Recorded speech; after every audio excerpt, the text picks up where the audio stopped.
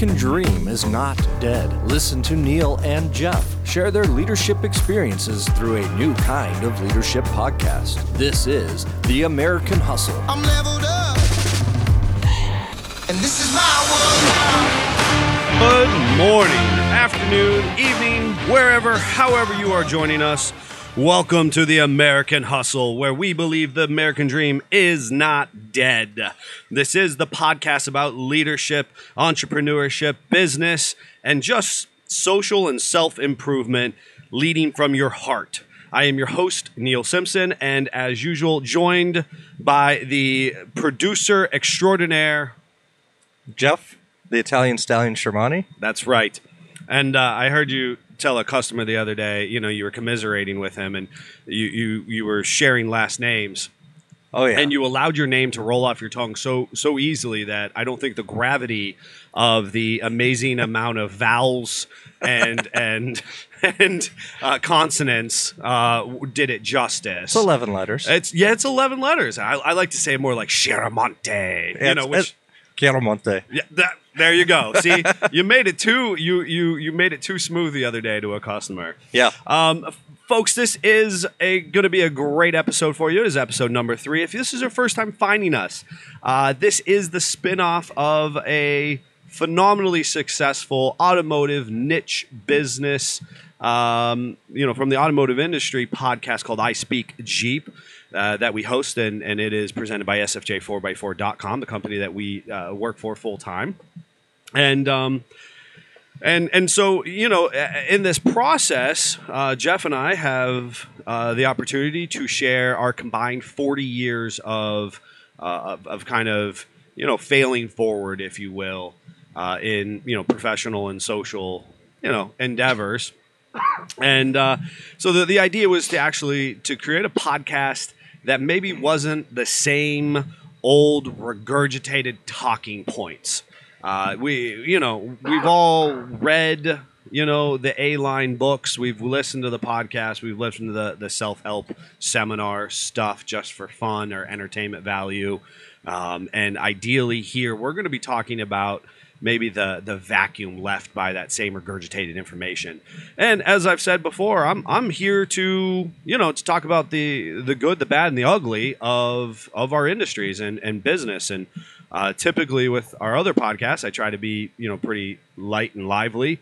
And when it comes, and I'm trying to be fair to all people, meet them where they're at. When it comes to business or leadership or even just, being a better person in your home life, there's good moves and then there's bad moves. And we're going to talk about some of that stuff. So, well, and coming up in this episode, we're going to dive deep into interviewing and building a good team. Okay. So after we're done with that, obviously we're going to have our quote of the week again, and then we'll also break that apart a little bit as well. Yeah, and we had a banging quote of the week last week, which honestly then affected my week as a whole. I'm not gonna share with anybody what it was, but you're gonna need to go back and find episode 2 if you hadn't, and look for that quote of the week. And it's one that's gonna to sink in and genuinely affect how I approach. How I approach my day and then, overcoming an obstacle or project in my life. Well, and I think it's also going to be kind of applicable to today's episode because of it's important to take the time to build the proper team to be able to move forward as a team. Oh, my gosh. And in preparation, when I saw your notes, I thought exactly that because I am the world's slowest person to hire. Yep. And that's, and we'll get to that. So absolutely, this is going to be a good one. Do you want to get into what that is, or? Well, yeah, let's talk about building a team. So when you're building your team, let's start with the basic question: who are you looking for? Are you looking for somebody that's of like skills to you that complements your skills, or are you looking at somebody that has opposite skills to you because that's where you're weak at and you need the strength? Right. So I need folks who are listening in right now, and you have to be real honest with yourself. You're going to look in the mirror. And you're going to look and be like, where is my ego right now, right? Because you might be, you have this, you want to produce a widget You want to, you want to bake the best muffins in your town. You might, be a used car salesman and you want to sell used cars, and that all of those are good and gravy. We need those industries. But you have this idea and you're making it into a business, and now you're realizing that you're ready to take that step and grow, or you think you are. You have to look in that mirror and say, where is my ego? Because ultimately, if this business is about me, well, that's really going to affect your hiring and building a team. Correct. Okay? That's going to affect your long-term success. And by everything we know as an industry, if your business is about you, your skill set, and your production, then you have what I call or refer to all the time as a glass ceiling. Yep. And I talk internally within our business about glass ceilings of other businesses, what becomes our glass ceiling, how do we break through a glass ceiling, and ultimately, folks, that's the idea that I can look up and I can see limitless potential. But the reality is, as I start to take those small incremental steps forward up the ladder, up the stairs towards that success, I eventually reach a point where, for whatever reason, I can no longer grow. I can no longer break the plateau. I can't get any bigger, better, or more efficient at what I do. That's your glass ceiling. So if the business, if the production, if the outcome is about you, you will reach a glass ceiling. Now, here's the piece that I've had to come to terms with. Some people are perfectly happy with that. And again, this is that point where right now, you as the individual have to look in the mirror and go, is that me? Right? Because if you are a mechanic and, you just want to do everything and maybe have a helper, and you're comfortable bringing in $40,000, $50,000 a year, maybe $60,000, depending on where you're at, then that might be okay, right? And you can do that, and you don't need to really, get any bigger. You don't need to get anything. That's just what you would like to do. However, if you're the same mechanic and you want a massive 10-bay service garage, it can't be about you, right?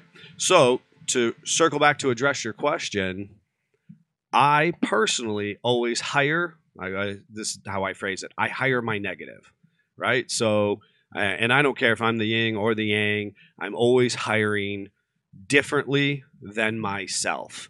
I know what skills I do or don't have. Yep. So that level of self-awareness is something I've spent an attempt to make, to be very realistic with, and then hire the negative, hire the person who's opposite me. That's exactly it. And at some point in time, you have to check your ego, because you got into this business, you started this business, you're the face of it. As far as society looking in on your soap making business, but realistically, if you're not as efficient with actually physically producing the soap, now all of a sudden, you're getting all these accolades on the left, and in the right, somebody actually else is pouring the soap molds, in the kitchen. Yep. And you have to go, okay. And then as an effective leader, you got to give them some credit. Yeah. Right. And that's a part of it. And you have to be able to share that credit in that process. Well, and I think when it comes to hiring, you should always look to hire your next replacement. You should be hiring your replacement because you want somebody that's better than you. Right, which is a great phrase that you said when you started here, and we were talking about these concepts that kind of formed how we look at the world and how we look at businesses and operations in general. That you should be looking to hire your replacement, which I think is cool. I think there is a line, there is a minutia to have a conversation there, or maybe differentiate to say, when I'm looking to hire my negative, I'm looking to hire my weakness. Correct. And that still falls in line with that statement, because they're inherently better at what you're not good at. So then they could be your replacement still, and then they would have a weakness that they'd have to hire for. Sure. So it's still... Yeah, it's an interesting way to look at it. It's a flip-flop scenario, right. But you're still I see them looking for somebody better than you, essentially. Yeah, essentially. I mean, ultimately, if I was just dicing and slicing for people, I would say, you're going to want to hire your negative for a long period of time. Correct. And then genuinely look for your replacement, the person who has your same skill set, right? That would be the one thing that I personally, I was exposed to a couple speakers at actually it was a SEMA convention at a breakout session, and he was talking about his ability once he built his team, that he realized that he was still a vital cog in the wheel of their operation. Yeah. Right. And that he was no longer working on the business, he was working for the business. Correct. And so that same zest, zeal, and passion that allowed him to start the business, and that skill set that allowed him to start the business, right? Start the business and have that bigger overviewing, view of it, was different than the people who were willing to work for a business. Yep. Right. And so for him, he still needed people who were self-motivated. He still needed all those things, but he needed to hire somebody who could step in and do those skills so that he could then take his, kind of his special recipe that allowed him to go, hey, I'm going to start this new thing, and go over here and start said new thing. Yep. You know what I mean? So I like the concept of hiring your replacement. I personally, and folks who are aware, know that, my specific business that, had the most success with is automotive. And I was the physical mechanic for a period of time. I physically was working on the vehicles, disassembling them, having to break down the parts, clean them up, do all that kind of stuff. And then there was a reasonably early on, I recognized I'm not very fast. Right. By comparison to what is out there, and the expectations of an industry, I do not possess the skill set. Correct. And so I will always tell people, if I have to spin a wrench, as my phrase I used to use people, if I have to spin a wrench professionally, we're losing money. Yep. And that was kind of critical in how I hired originally. Well, and that literally is hiring your replacement. It was your replacement for that specific job. And you hired somebody that was more proficient and advanced you and allowed you to focus more on the strengths that you do have. Yeah. Interesting. I mean, like I said, it's about building out that whole cyclical piece. And so yours is, what you're saying with the replacement piece is we're going to replace, right? And it's the same thing. It's the negatives and whatnot. I think, and we're going in circles, it's important to say that that's eventually going to, for me, change, right? That you create this cyclical nature, but eventually you have to pull yourself out of the equation. Correct. Because ultimately, and you have to have that vision going into the hiring process that, again, that no singular cog in the wheel should ever disrupt the wheel. Correct. Right? So as a cog breaks or changes or folds or moves, whatever, that the wheel should continue to spin, right? And it may not spin as effectively, but it should continue to spin. So Yes. that is something where if you bring somebody into your company that has X and Y skill but is missing Z, you teach them Z. They're not going to be great at Z, but you teach them it Correct. so that if your guy that's great at Z is gone for whatever reason, they can fill in until you can Yes. resolve that. And ultimately, and we might need to make some comparisons for people so we can help visualize this. But ultimately, this is where our personnel then needs to extend into our network. Correct. Right? So, and that's important, is you have to understand when I am hiring and when should this be a network, right? My network issue. So can I do this outside my specific team? And so your concept to say, hey, one of these guys, with their skill sets, and he's sick, unable to come in, she moves away, whatever the personnel issue is, the wheel should continue to spin, albeit not as efficient. And then can I reach into my network and get this task done, even just temporarily? Correct. Or do I have to then rely on another professional within my team to do that task? And those are things that are in that minutia of establishing your team. I think we were talking, about we were going to talk about hiring or interviewing here in a little bit. And I think that those types of skills are something that are hard to determine, right? To say, do they have a growth mindset? I was talking a lot with Oh gosh, who was I talking? I suppose it doesn't matter. But I was having this conversation this weekend about the difference between a growth mindset and a closed mindset. Yep. And those are the types of things that, arguably, when we get into interviewing a little bit, that you're going to want to be looking towards. Right. Correct. So as we build that team, as we find our replacement, as we hire our weakness, that challenging piece is going to then be figuring out and identifying that individual, especially in this highly aggressive employment market that we're in currently.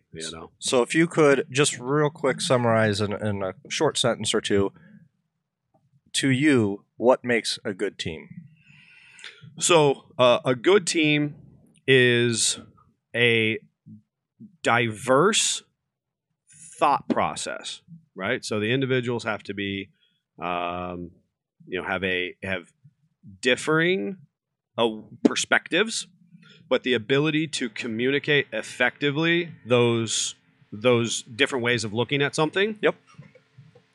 And then ultimately, that team then needs to have specialized. They need to be specialized in one or two facets, and then that growth mindset. They have to be adaptable. So if we were to kind of succinctly. Mm-hmm. I'm going to use the term diversity. It's cliche by the way that's got thrown around in the last decade or so, but diversified perspective, ability to communicate, the specialized skill set, adaptability, and then they got to be able to hustle. So I agree 100% with all of those, and I'm going to add one more, and that is willingness to step up to the plate when your number's called. Because in a good functioning team, a member at some point will fall. Mm-hmm. Whether it be a family-related issue, personal issue, whatever, at some point somebody will fall. Mm-hmm. That doesn't mean that they're gone completely. It just means temporarily somebody else has to step up to the plate. Sure. So the willingness to step up to the plate and support your team. Yes. So a phrase that I threw around a lot in the beginning, I use it less now, I find myself, but it's still incredibly applicable. It's humble, hungry, and you can actually do 5, right? So humble, hungry, hardworking, hustle, and heart. Yep. Right. And it was the 3 or the 5 H's, depending on what world I was involved in. And this is 20, 30 years ago. And that idea was to encapsulate the phrase that we're saying here under those 5 H's or 3 H's or whatever it might be. I personally will take an individual who's less skilled in their field if they're a hustler, if they're willing to step up to the plate, if they're willing to take responsibility, if they're hungry, yep. Right? 9 times out of 10. And I had a football coach. I go all the way back. Football was very formative. Of course, Super Bowl was recently, so can't help but feel involved in that again. And I had a football coach when I was in high school. I was actually a pretty successful football player, and there was a kid on our team, and I didn't see how valuable he was to the team. He didn't always have the best attitude. He was sometimes hard to communicate with. And I struggled as an individual who at that time had a very kind of quote unquote all-American, clean cut experience to that point. I really struggled to see, and this was a growing moment for me, but I struggled to see him and I on the same caliber, the same level. And yet the coach very much was very appreciative of this kid. He was, he talked this kid up and whatnot. And I remember being jealous, right? I'm thinking I worked, I'd get done with a couple hour practice and I'd go another hour in the weight room and I would beat it out. And I would just, I took myself to the point of exhaustion constantly. I pushed myself above and beyond. I wasn't the most like say the most naturally gifted athlete, and what I was going to do, I was going to be a technician with my skill. Yep. And I was going to work harder than everybody else, right? And yet, when it came to Friday night or whatever, these guys kind of shared the light with me in the way that the coach talked about it, or shared, and I remember being so jealous, and I couldn't see because, these guys would roll in, they'd roll out of somebody else's car, they might have been using something recreationally. They'd get out on the field. They played a different position than me, so I didn't really know, much about what their contribution needed to be to the business or to the football team, and I struggled. Right, it wasn't until a couple years later that I recognized that when it came to the physical application, right, that guy playing, that when he was out on the field, he was a monster. So he was hungry and he was hustling when he was on the field, right? Mm-hmm. And so some of these other little things that I was creating weights and measures of, the coaches were seeing past that, right?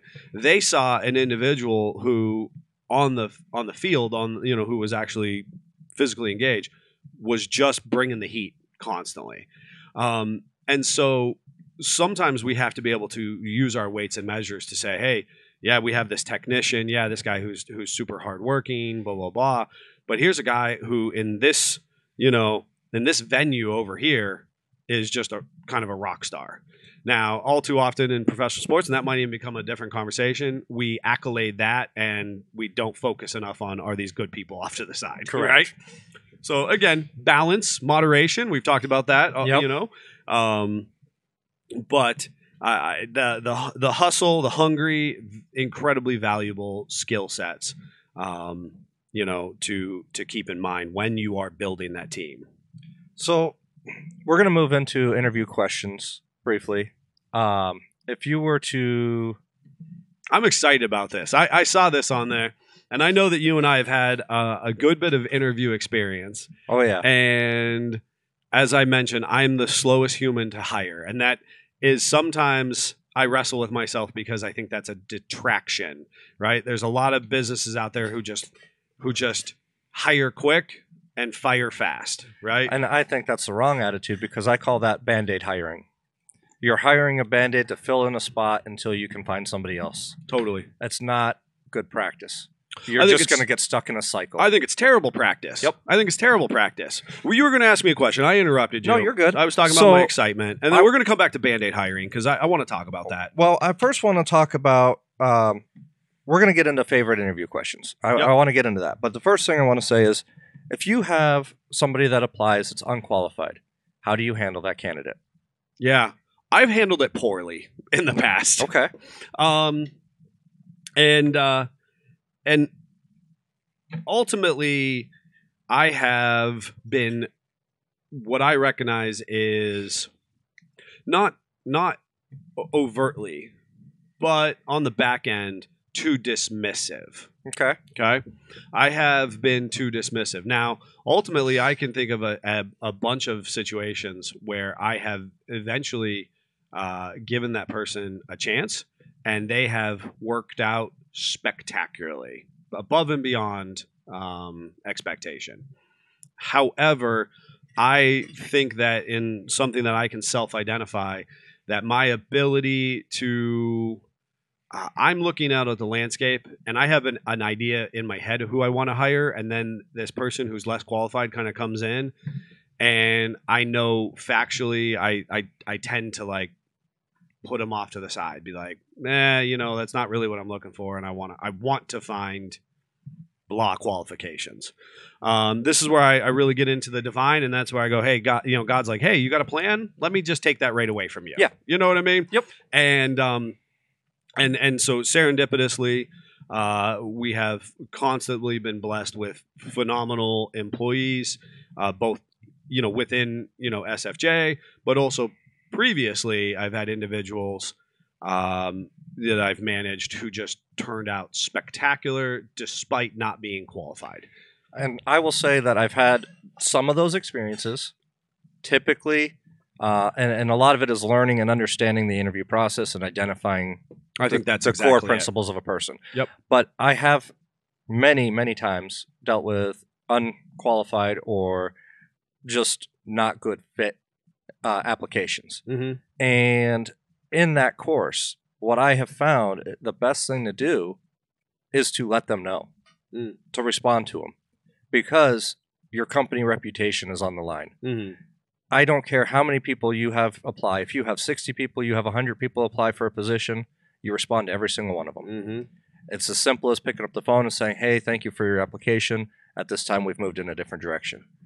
That's great advice, folks. If you're listening, I mean, and one of the things that Jeff has brought into our business alone is that type of perspective, right? And that's going to go back to the diversity and perspective.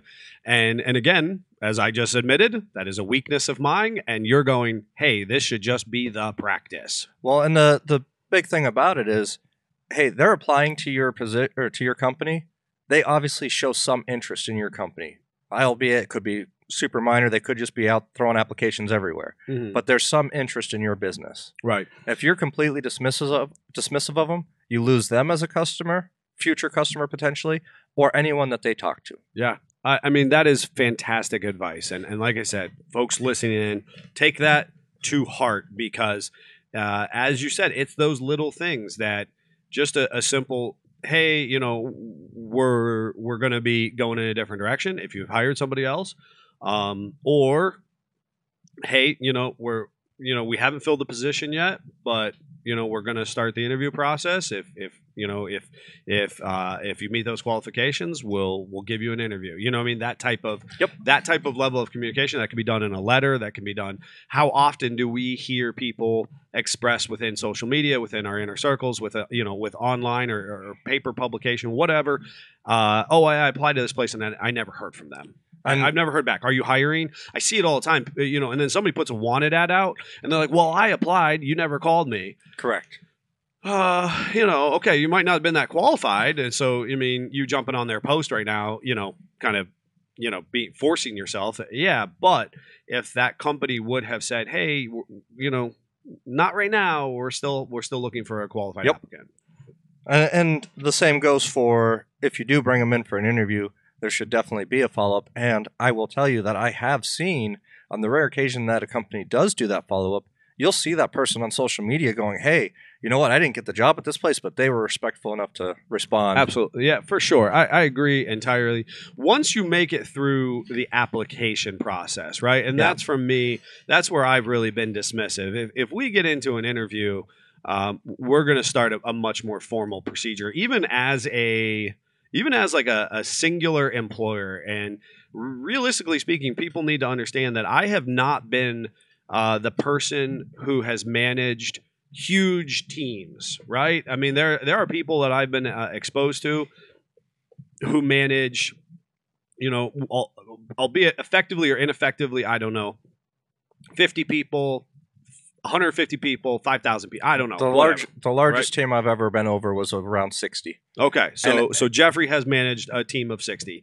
I have always been more world's slowest person to hire, and I like to look at hiring highly qualified individuals, and that's through the interview process, not through the application process, right? Yep. Through the interview process, highly qualified individuals who can share in a vision and effectively work as a core unit, right? And so my teams at most have been, in that under 25 range, and I think that's valuable to talk about. Those are our perspectives where I'm looking to build individuals. Yes. And that has always been my approach. I want to build the individual to then fill the need versus that Band-Aid. Hey, I'm going to just hire a bunch of bodies. Yep. Right.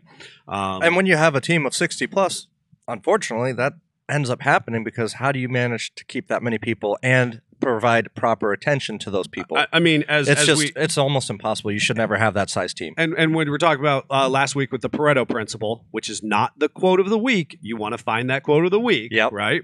But with that Pareto principle, you got 60 people, 10, 15, 20 of them at max are doing the job. Yep. And that's my thing is instead of having 60 people, I want that 10, 15, 20. Correct. Do you know what I mean? And like I said, I've managed 60 people, I've managed 10 people, I've managed 3 people. I've been on all different fields of that, and I will say the smaller the size team that you're responsible for, the more effective that team will be every single time. Without question, and that is, as we said here in a nice piece, Simpson Family Jeeps, our parent company, builds people, and those people build our customers' dreams, and that's what matters to me. Yep. I want to build people here. Yeah, we can have cool vehicles. Yeah, we can, do this, that, and the third. Financial success is obviously ideal. That's why we work. But ultimately, we want to build those people first. So, just another thing with unqualified candidates. Mm-hmm. It came up in conversation recently with one of our coworkers that was having a work or a unrelated function that he attended, and some people were dressed inappropriately. So, what happens when somebody shows up to the interview dressed inappropriately? And what is the wildest thing you've seen somebody show up dressed for at an interview? You know what? I'll be honest with you. I am a new age hirer. Okay. I am a new age hirer, and that is actually comes from my years of youth ministry. And in youth ministry, I had to address the question a couple different times with that post-pubescent child, right? Yep. That youth who's really looking at the world through these very fresh eyes, right? They've made that journey from the idyllic little kid world into a right before they become a young adult, and before they're too jaded by the world. You know what I mean? And Yep. the processes that we have created as adults and work within. And I have had to so many times address, but I'm a good person, right? So they go, well, why can't I go into the interview with purple hair, in a jogger, as far as my outfit is concerned? I've had people show up in their underwear.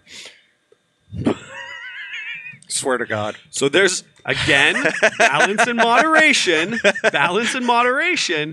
but because of my experience, in my formative experience as a young adult in youth ministry, I had to answer to these youth, I'm a good person. Why does it matter what I look like? Right. And so ultimately I had to recognize and say, does the production of my widget require this individual to appear in a particular manner?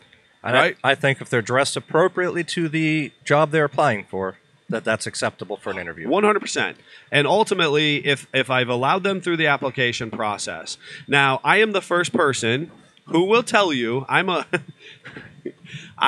will interview on your shoes. And this is not, you're not supposed to, right? 100%. I think it's But great because you catch them off guard. I will profile and I will interview on your shoes. And we've talked about that, and I'll let you share with that in a little bit. But your shoes tell me a lot about you, right?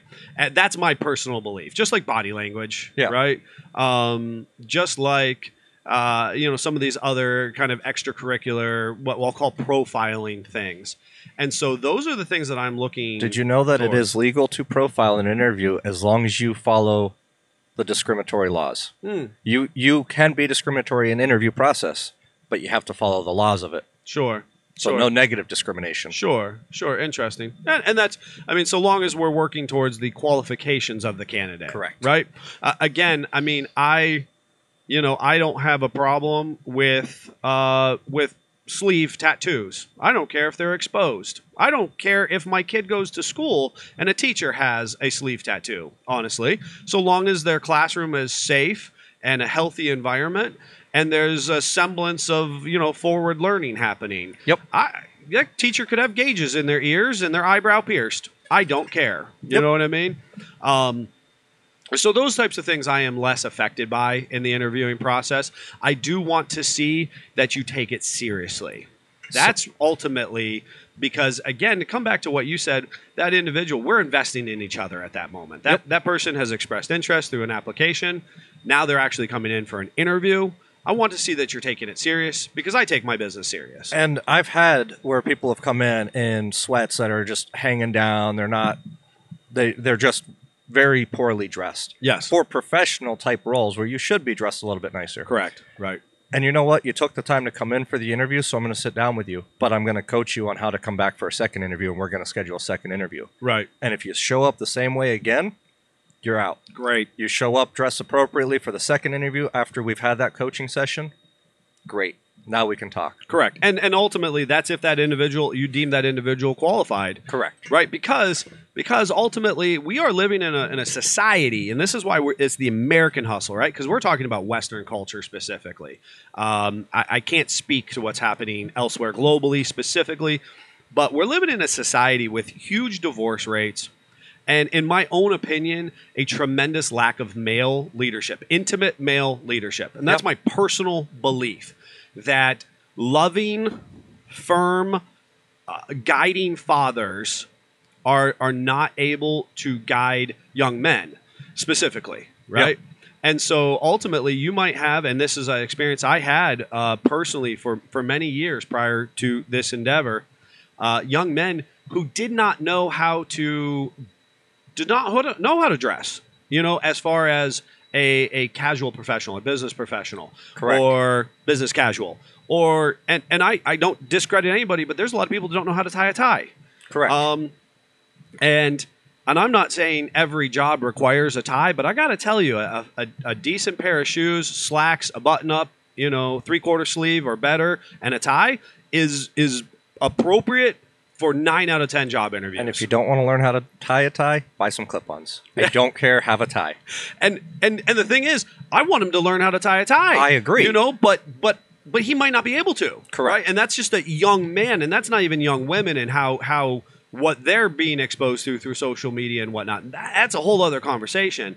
So the thing is, what you're sharing is that when that individual comes in, they might not even know any better. They don't know what they don't know. Correct. They're just here to hustle because they know they need a job. Yep.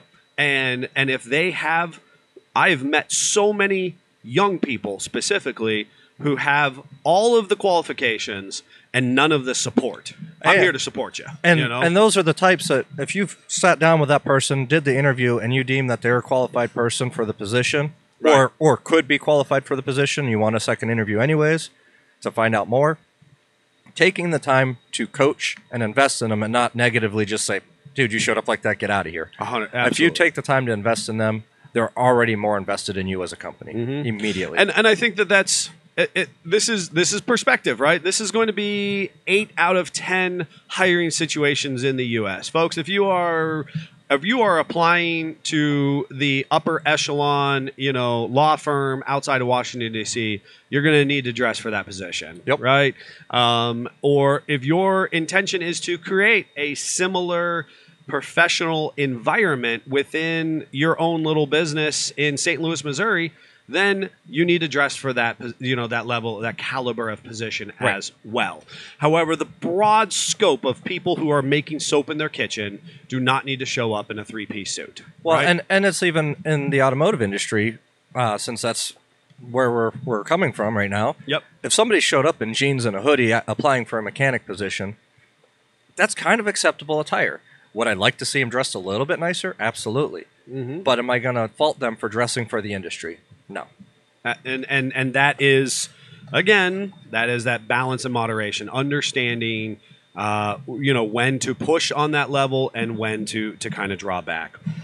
So I understand we're probably running a little short on time, and this has been a phenomenal conversation, and we didn't really even get into the interview, right? We didn't get into the interview. So I think we need to pull over into a second session. I agree. And talk about what the good, the bad, and the ugly of what we've experienced in interviews. And as a little teaser into that, what is your either first or favorite question in an interview? And then I'll share mine. So my favorite question in an interview is, most people basically are, please finish that sentence. Oh, I like it. And I'm going to tell you that probably between 70 and 80% of all people that I've ever asked that question to answer good. Elaborate that. Please elaborate. All right, we'll have to elaborate next time. Not too much now, Jeffrey. All right, I'll give you 2 things. One, my favorite interview question, which I don't get to use as much anymore in this particular endeavor, but I used to use it religiously before. First question, right? We're sitting there, everybody's a little nervous. Candidate is ready to rock and roll after we've done our chit chat pleasantries. If you were a candy bar, what candy bar would you be? Okay. So, folks, you're going to want to come back for our interview. Our session next week, episode number 4, we're going to be talking about that interview process itself, intermingled with a lot of other goodies. The other piece, I will tell you, I have ultimately, from my own personal experience, my one most major piece of advice if you're interviewing. So I will release that next week as well. If this is you're in the interview, this is my one key to success. You must do it. You must follow piece if you remember nothing else. So with that, come back to the next interview, and I think, or for the next episode to find out more about interviewing. Jeffrey, we're going to transition and do the quote of the week. Yep. Great. And this is my world now. Our quote of the week: "The future depends on what you do today," and that's Mahatma Gandhi.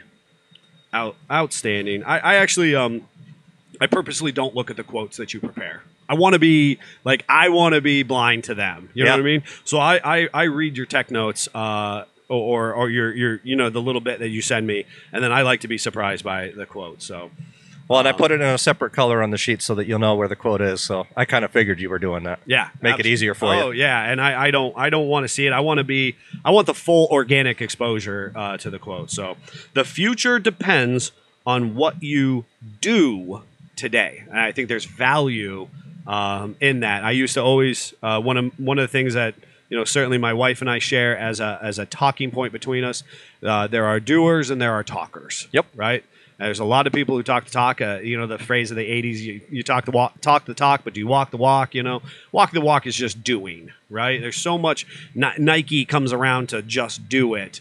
There's some great matriculation or graduation speeches out there, commencement speakers that are do it, right?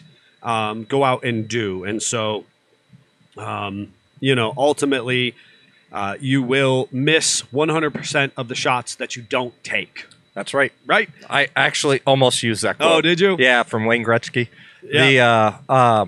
The point of, to me, what this quote means is if you're planning out a project, we'll just start with a simple project. By the end of this year, I want to have this accomplished. Mm-hmm. Well, you have to start somewhere. And if you don't start today, you're not going to get to that goal. Mm-hmm. It's just not going to happen. Correct. Even if it's doing a little thing at a time, what you do today affects whether you meet that deadline or not. And so many people are crippled by their own glass ceiling. Yep. To circle back to a concept we talked about early in the podcast, that glass ceiling of their own making it just keeps them on the couch. That keeps them, behind their desk of the dead-end job that they don't want to be working, right? Yep. And instead of those little incremental actions, the doing, they just continue to put it off, to put it out of their mind, to think, oh, well, I'd like to be there. I'd like to start my own business. I'd like to grow the church Bible study. I'd like to get the Rotary Club bigger in my area, whatever it might be. But unless you are actively pursuing that with intent, the doing, right? Yep. Then that's never going to happen. That future dream, that future you is reliant on you right this moment. Correct. And you have to take small compounding steps or actions every day towards that goal. My favorite meme on the internets is two ladders side by side. They kind of go off into the up into the atmosphere, and it says the value of small steps. And so ultimately, the rungs on the ladder to the left are arguably very small and kind of tight together. And the rungs on the ladder on the right is arguably that first rung is way above that individual's head. They can't even reach that first rung. So the individual on the left has had to take 1,000 more, steps on their ladder than the person on the right who can't even get up off the ground. Yep. And so the doing today will affect the future tomorrow. So Mahatma Gandhi. That's an outtake for you. Yeah, right. Oh my gosh. Usually I don't get that, but today we'll have a blooper on it. So Yeah, whatever. all right. He'll just haunt you for it. No. Terrible.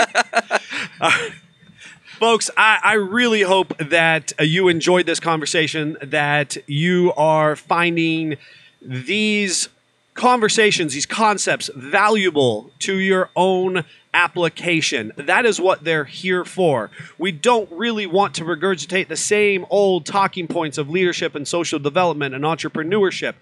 That is just kind of played out. We want to talk about the nitty gritty, if you will. And so ultimately, if you want to join in that conversation and share with us, we have a text-only number. It is 440-855-2100. Again, 440-855-2100. You can text us directly and join in that conversation. If there's a concept that you would like us to talk about or you would like to expand upon something we've said, you can also directly email Jeff, the Italian Stallion, at jeffc@sfj4x4.com. That is JEFFC at SFJ, the number 4, X, the number 4.com. And we want you to get involved in these conversations. Share with us. Tell us what you're thinking. How does this apply to you? What has your experiences been? Have you had a great or terrible interview experience? Have you been asked something incredibly inappropriate?